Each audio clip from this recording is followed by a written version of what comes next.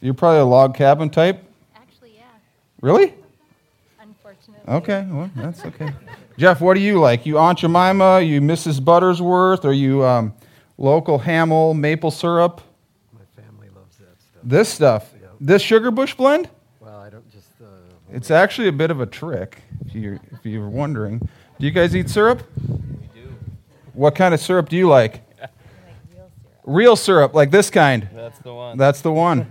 Merry Christmas. Sorry, Travis. I was hoping they'd go for something else. Do you guys eat syrup? Which one? Aunt Jemima? All right, that's good for you.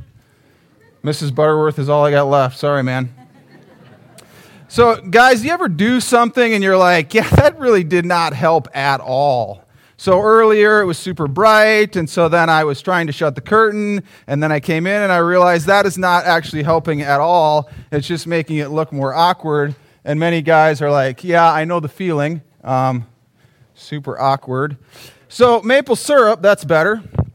Maple syrup is a fascinating thing, right? Because the first thing you have to do is you have to acknowledge that you have maple trees, and then you have to go out in the right time of year, and you have to puncture this maple tree. See, this tree is dead, so no trees are harmed in this sermon. So you drill a bit of a little hole in there, okay? And if you know at the right time of year and you puncture the tree, it actually will start oozing right away, and then you get a fancy little spy, okay, and you put it in the hole, and then you give it a tap, tap, tap-a-roo, if you know what I mean, with a mallet, which I don't have because I don't want it to be stuck in there, and then you take this fancy bag, or some people use buckets, or some people use hoses, and then you hang it on said tree, and then you wait, and you wait, and you wait, and you wait, and if you're obsessive like me, you run out into the woods, and you're like, how much syrup is there? Well, it's not actually syrup yet, it's just sap. Sometimes they're bloated like Holstein cow udders, and then you take them. Oh, I just screwed that up. That'll be better in the second service.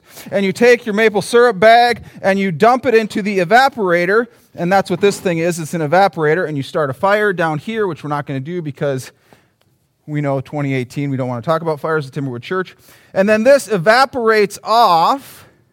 And then when it's at its right spot, you open this up, you drain off what is not technically syrup yet, it's still sap. You bring it to the finisher, you boil it in the finisher, and then you strain it through a filter, and then you put it, hey, look, extra syrup. Wonder where that came from.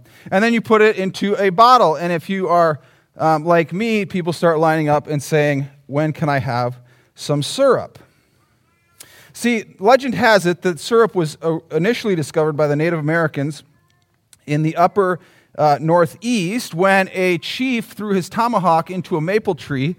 It split the tree, not completely split it, and it started oozing out its sap. So obviously it was in the springtime. His wife tested the liquid and said, hey, I have an idea. Let's take some of that liquid and we will boil our venison or cook our venison in it. It was like the early sous vide option for the Native Americans. And we cook our venison in that, and wow, this is delicious. Maple braised venison. Sounds delicious, right? And so then the settlers came over, and when the immigrants initially came to the United States, they said, hey, you have this really tasty liquid. What if we took our cast iron and we boiled this stuff, and before you know it, they had maple syrup. Then in the 17th century, dairy farmers were supplementing their income by tapping maple trees all over the upper northeast. And as one commentator says, if you look at North America, where you would sign a test, that's basically the maple syrup belt of North America. They were also using sap as a sweetener. So some of you sitting over here are like, why didn't we get any syrup? See, because oftentimes this side gets the good stuff, and the people that sit way over there get they don't get anything. And so I thought I would throw you a bone, and then you guys got hit by the sunlight, and I thought I should throw you a bone. I stuck with them. So here we are, Christmas Eve. It is a sweet time of year, and we are in a very familiar passage, the first verse of chapter 2 of Luke. Did you see what Nick Foles did yesterday, people? Those of you who were here yesterday, you get it. Those of you who were not, you could listen to it on our Facebook page or on our website. In those days, a decree went out from Caesar Augustus that all the world should be registered. This was the first registration when Quirinius was governor of Syria, and all went to be registered, each to his own town. And Joseph also went up from Galilee, from the town of Nazareth to Judea, to the city of David, which is called Bethlehem, because he was of the house and lineage of David, to be registered with Mary, his betrothed, who was with child. And while they were there, the time came for her to give birth, and she gave birth to her firstborn son, and wrapped him in swaddling clothes, and laid him in a manger, because there was no place for them in the inn. And in the same region there were shepherds out in the field, keeping watch over their flock by night. And an angel of the Lord appeared to them, and the glory of the Lord shone around them, and they were filled with great fear. And the angel said to them, "Fear not, for behold, I bring you good news of great joy that will be for all people. For unto you is born this day in the city of David a Savior, who is Christ the Lord. And this will be a sign for you. You will find a baby wrapped in swaddling clothes and lying in a manger." And suddenly there was with the angel a multitude of the heavenly hosts praising God and saying, "Glory to God in the highest, and on earth peace among those whom he is pleased." When the angels went away from them into heaven, the shepherds said to one another, "Let us go over to Bethlehem and see this thing that has happened, which the Lord has made known to us." And they went with haste and found Mary and Joseph and the baby lying in a manger. And when they saw it, they made known the saying that had been told them concerning this child. And all who heard it wondered at what the shepherds told them. But Mary treasured up all these things, pondering them in her heart. And the shepherds returned, glorifying and praising God for all they had heard and seen as it had been told them. So maple syruping it's hard because the maple sap runs in that in-between time between winter and spring, and so there's often snow in the woods. And you want to keep the evaporator fired up at night, and so every night during syrup season when the evaporator is running, right before I fall asleep, I say, "Aha, honey, I'll be right back. I have to run out and re-stoke the evaporator." And her response typically is, "Okay, Pa Ingalls." And often, many times throughout the season, Nikki will say, "Is this honestly worth it?" I mean, you go out and you gather 40 gallons of sap, and you get what? 1 gallon of syrup? Like, is this really worth it? Yes, it is. See, because doing hard things makes it worth it. You say, well, it just tastes good because you did it yourself. No, it tastes good because it is good. Mary and Joseph have to do this hard thing. They have to go on this journey to Bethlehem so that Jesus can be born there, and they're going to go and be registered. They have to do this hard thing. So the interesting thing about syrup is I grew up eating off-brand, Hy-Vee brand, light syrup.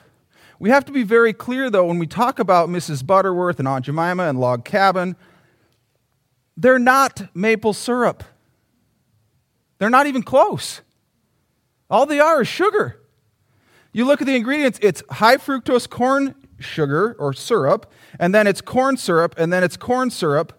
You're like, yep, okay, basically 2% imitation maple flavoring. You say, but it's so much cheaper. Yes, it is. But it is masquerading for what the reality of maple syrup is. You realize that Log Cabin and Mrs. Butterworth are made by the exact same company? So it's like, all right, we're going to run some Log Cabin syrup, and now don't change the recipe because here comes Mrs. Butterworth. It's the exact same thing. The first time I'm thrifty. And so I thought, why would we ever spend money on pure maple syrup? I mean, we'll go to great lengths to make pure buttermilk pancakes, but there's a line in the sand. And then Hefe brought over the evaporator, and I had some of this, and I thought, I'm never going back. You can't go back. Once you have had pure maple syrup, you can't go back to the imitation stuff. When we look at the birth of Jesus and who he is to be and what is announced to the shepherds,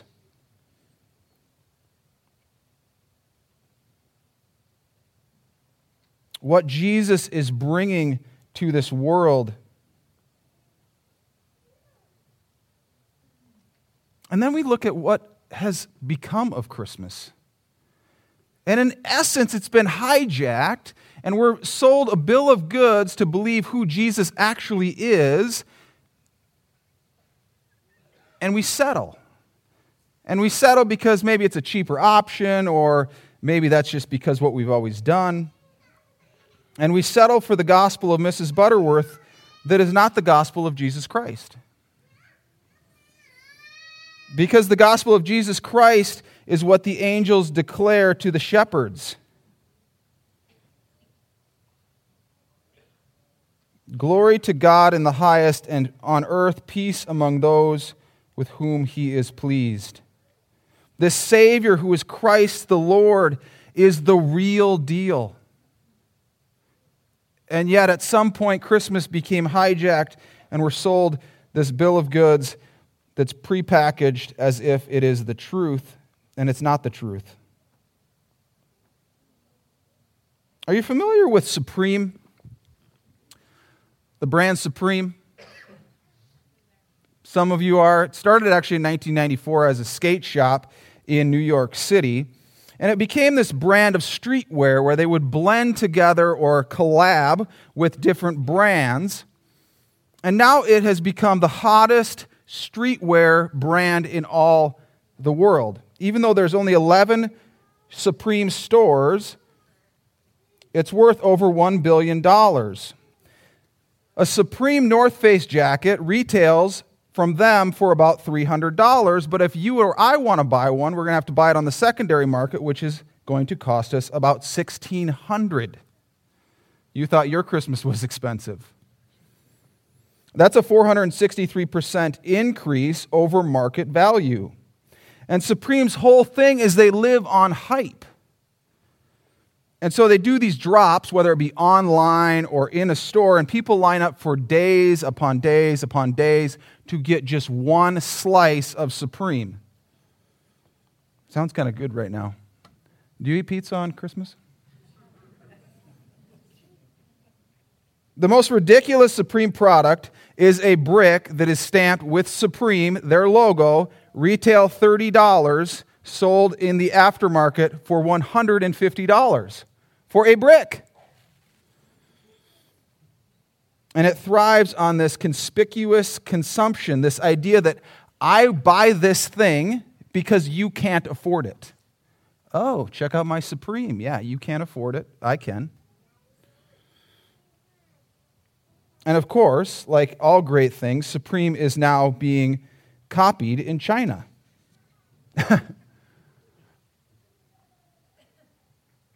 Supreme is all about the hype. And the irony is Supreme has thrived on taking other people's products or other people's designs and using for their own monetary value. Are you familiar with the greatest agricultural theft in all of the world? Maybe you've heard about it, the maple syrup heist. This is from a Vanity Fair article in 2016.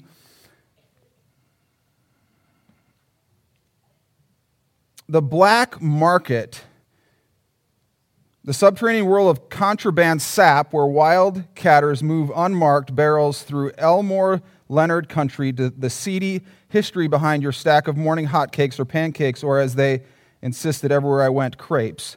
Especially interesting are the criminals, pirates of Syrup Nation, who, attracted by the peak prices skulk through warehouses waiting for the watchman to doze off over his hockey news as the gateway truck idles. 543 gallons of syrup was stolen in Quebec, Canada. 12.5% of the Canadian Quebec Reserve of syrup. Street value of $13.4 million. It became known as the Great Maple Syrup Heist. If you want to check it out, there is a great Netflix Dirty Money on it. Oftentimes, things get hijacked for their value. Sometimes I feel like Christmas has been hijacked for its value. And when we boil it all down, the truth of Christmas is much like the truth of maple syrup. Because we settle and we settle and we settle, thinking that what we're getting is the best. The bottle that I gave to Jeff is labeled as the Sugar Bush Blend. And as I was at Cub, I was looking at it and I was like, what?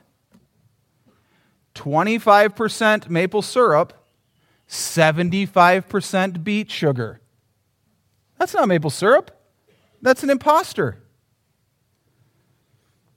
And for so long, the good news that comes at Christmas through Jesus Christ has been hijacked. And once we boil it down to understand who Jesus is and the desire that he has to be in relationship with us, it is the sweetest thing that we will ever experience. You know, the maple syrup season is very short.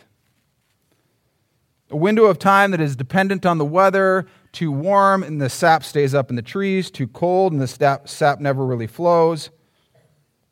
It's like the window on hype for brands like Supreme. And it seems like sometimes Jesus has a season in our lives that exists around December 24th and 25th. But there is no season for Jesus. There is no hype. There is no limited supply. There is only the truth of his desire for us to be in a relationship with him, to experience the sweetness of salvation in him and the joy of a day in and day out relationship with the Almighty God. It's not some repackaged, tricked out, hyped up brand of goods. It is the real deal. And when we experience Jesus Christ and the restoration that comes when he is our Savior and Lord, it is the best news. It is news that will never allow us to go back to an imitation like Mrs. Butterworth or Log Cabin or Aunt Jemima. Because he went through a lot of work to get here so that we could have an opportunity to be in relationship with him. Let's pray. Heavenly Father, we come on this Christmas Eve. We come celebrating you and your Son. We come celebrating the work that you did to bring us the authenticity of what it means to be in relationship with you, the sweetness of salvation that can come only through your Son.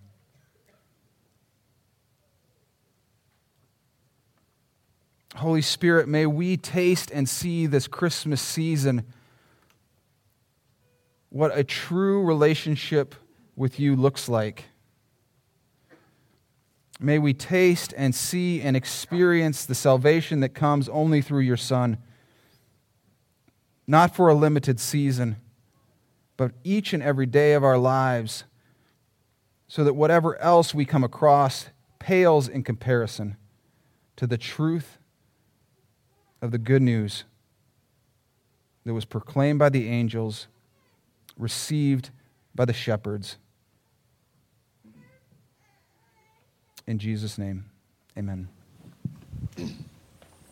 We'll ask the ushers to come.